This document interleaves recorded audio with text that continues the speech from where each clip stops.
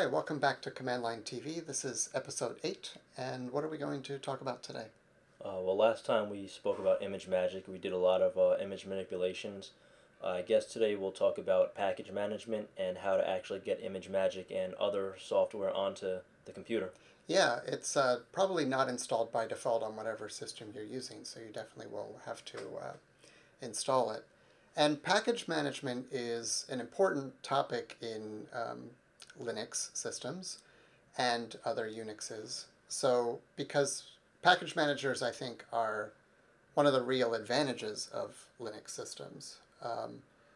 Basically, when you want to install new software, there usually are these archives or repositories of software that's already been um, configured and prepared to run on your system. So you just have to know the right commands in order to search those and figure out what you need to install and then get it installed. Um, these package managers also figure out the dependencies for you. So if you have one piece of software that depends on other pieces of software, it can go and install all of them together and make sure that all gets managed. So I know on Windows you usually have an installation wizard that walks you through every single step of installing software onto the system. How does that differ using Ubuntu or Linux? Um, the way software is installed on Windows is a little different. Those wizards might ask you some questions about like where you'd like to install stuff. That's not usually a choice on the package managers on Linux systems. They install in standard places, and sometimes the package managers will ask you other sorts of questions about configuration and so forth. Um, but the big difference is that Windows packages tend to be either entirely self-contained, which means that you can install the software and you don't need it to install other pieces of software for you. Or in many cases, for more complex stuff, you might have to chase those dependencies manually. So I might want to install some IDE that requires the compiler to be installed separately first. And then I have to tell the IDE where the compiler is and all sorts of things like that. So the story on Windows is a little simpler and a little more complex. It all depends on what you're trying to accomplish. Um, but another problem that Windows suffered from for many years, and it's gotten way better recently, is what we call DLL hell. Um, and DLL is the dynamic libraries that Windows used. Um, what would happen is there might be a very common library or dependency of multiple software packages, and that would be represented as a file with the extension DLL. And then say you install package 1 which requires it and package 2 which requires it, they will each bring their own, but maybe install it in some central place where they could conflict with each other. And so if one of them overinstalls the other one, but they might be different versions and the other one's not expecting the new version, there are all kinds of problems that can happen. And so a very strict system of package management helps tame this problem. Each package specifies explicitly its dependencies and what versions of those dependencies, and in some cases it has facilities so that multiple versions of the same software or same library can also be installed. But this takes a lot of effort to put together, and it's one of the reasons that Linux distributions put a lot of work into making this stuff as simple as possible. In today's episode, we'll be using Ubuntu, which uses apt package manager. But what other options do we have in terms of package managers? So it all depends on the system that you're running. The Debian and Ubuntu systems use apt, as you mentioned, and other derivatives of them also use it. Red Hat systems and Fedora use something called Yum, Y-U-M. It pretty much provides the same type of facilities. The commands are just slightly different. I, on my laptop, use Arch Linux, and Arch Linux has a command called pacman, P-A-C-M-A-N. And then on the Mac App Store is fine for these self-contained applications, more like the Windows style. But if you want to install software that's common on Unix, including libraries and compilers and things like that, you probably want to get a package manager on your Mac. The one that seems to be very popular now is called Brew, and it does package management a lot like apt or yum. There historically on the Mac have been other ones. There was one called Mac Ports and one called Fink and a couple of other things, but I think Brew is the best solution for now. So, like I said, today we'll be using my Ubuntu as opposed to your Linux device. Here we have my Ubuntu terminal.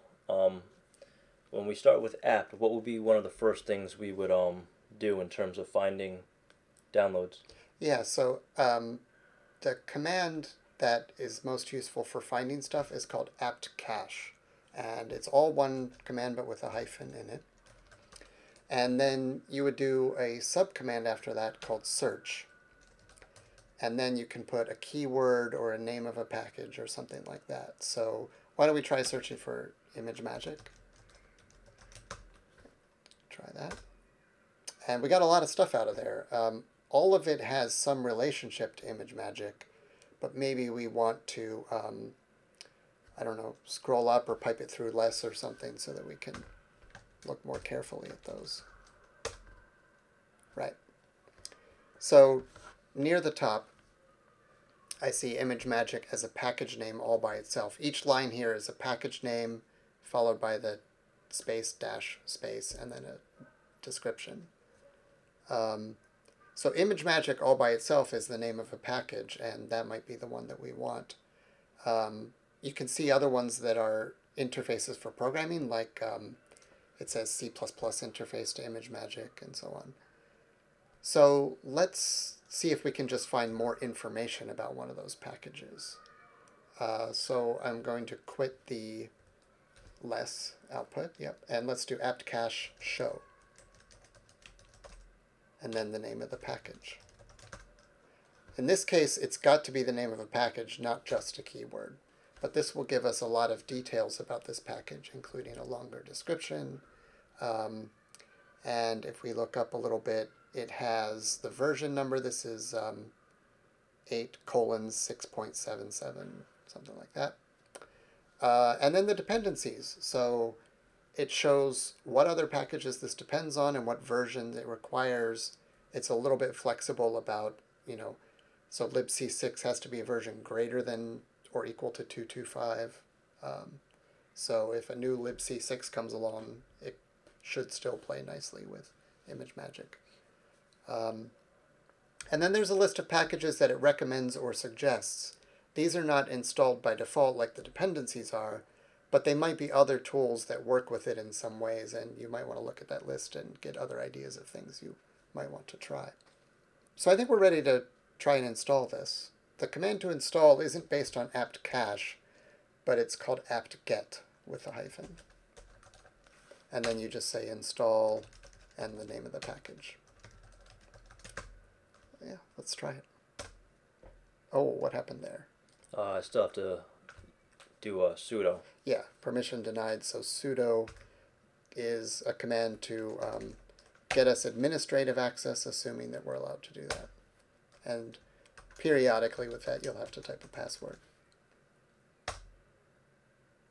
Okay, so it's installing several packages in addition to ImageMagick. It has some stuff here about update alternatives, which we can look at.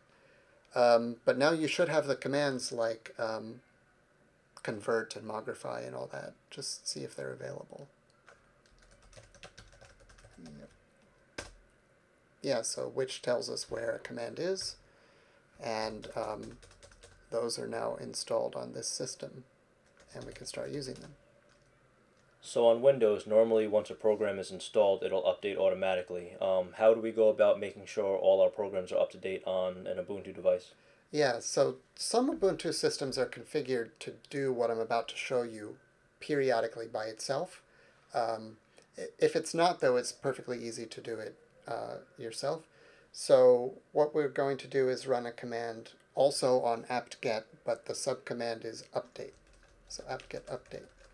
And this will basically contact that package repository and see what the latest versions, we do have to be admin for that too. it'll see what the latest versions are in these package repositories and download the version information so that we can see if there's new stuff that needs to be downloaded.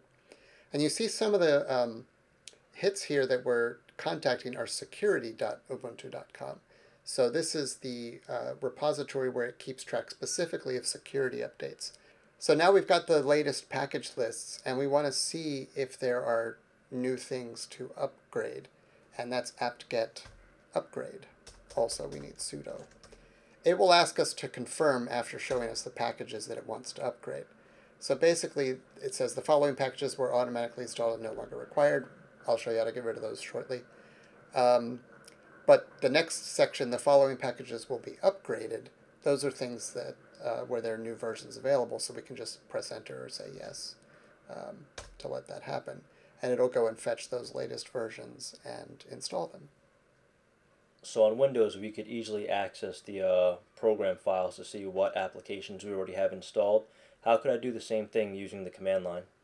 So there's a lower level tool that's part of the apt system called dpackage, DPKG. And if you run that with a -l, lowercase l, just that by itself will give you the complete list of all the installed packages.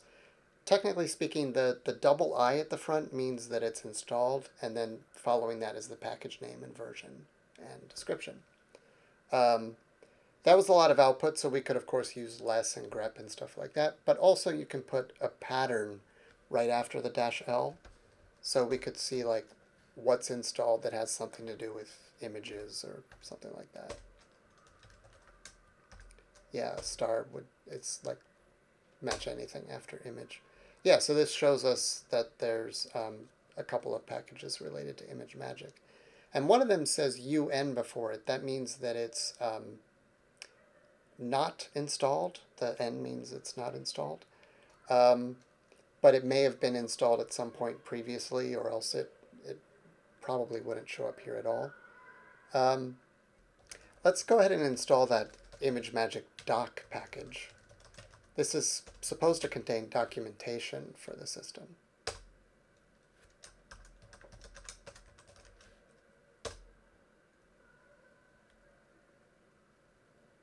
Now that the ImageMagick doc has been installed, how do I locate it? So the files that are actually installed as part of that package can be listed, and that's dpackage-big L, capital L. And then you put the name of the package afterwards. And that always has to be with the exact name, correct? Right. You can't just use a wildcard in this case. So it gave us a whole list of files here, which make up the documentation for this ImageMagick package. And a lot of them are in this folder, user shared doc, ImageMagick, www, right? And there's a bunch of HTML files in there. Probably there's one called index.html.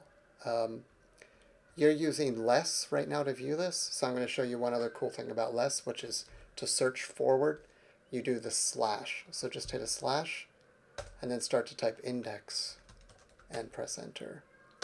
And it jumped down and highlights an index.html, but that's part of the API, that's not the one that I want. So just hit slash and enter, and it'll redo the previous search. That's part of Magic Wand, slash enter. And eventually, we get down at the bottom of the screen to one that's just part of the www itself. And I want to open up that index.html so we can start to browse the documentation.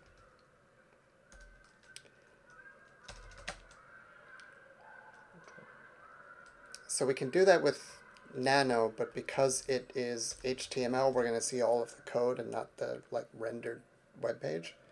So instead, remember how we open images? There was XDG open, I think. Let's try that. There's a dash after the XDG. And try that on that user shared doc.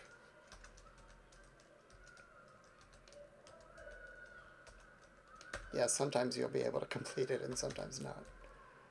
Yep, and index.